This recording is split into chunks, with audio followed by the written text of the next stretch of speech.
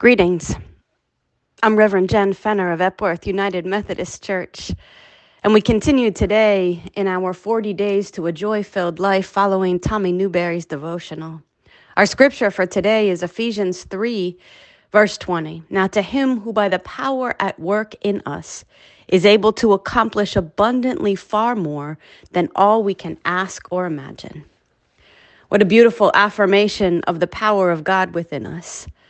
That power of the Holy Spirit within you and I is able to do far more than you and I can even imagine. Sometimes as we walk through life, we easily get distracted and downhearted and fall into a practice of focusing on the very things that would pull us away from God, that would pull us down. We focus on the challenges more than we declare the promises that God has made over our lives. There's scripture that talks about the fact that God's banner over us is love. The promises of God over our lives are like declarations, not just of what God is able to accomplish in us, but declarations of who God sees us to be. It's so easy in the challenges of this world to get overwhelmed and to believe all of the negativity much more than to claim the promises. Tommy Newberry suggests that when you and I on a daily basis build one tiny step after another, affirming God's love for us, affirming God's presence in our life, affirming that God knows us, that God will never leave us, that God has purpose and power for us, that God always forgives us when we confess and seek God's face.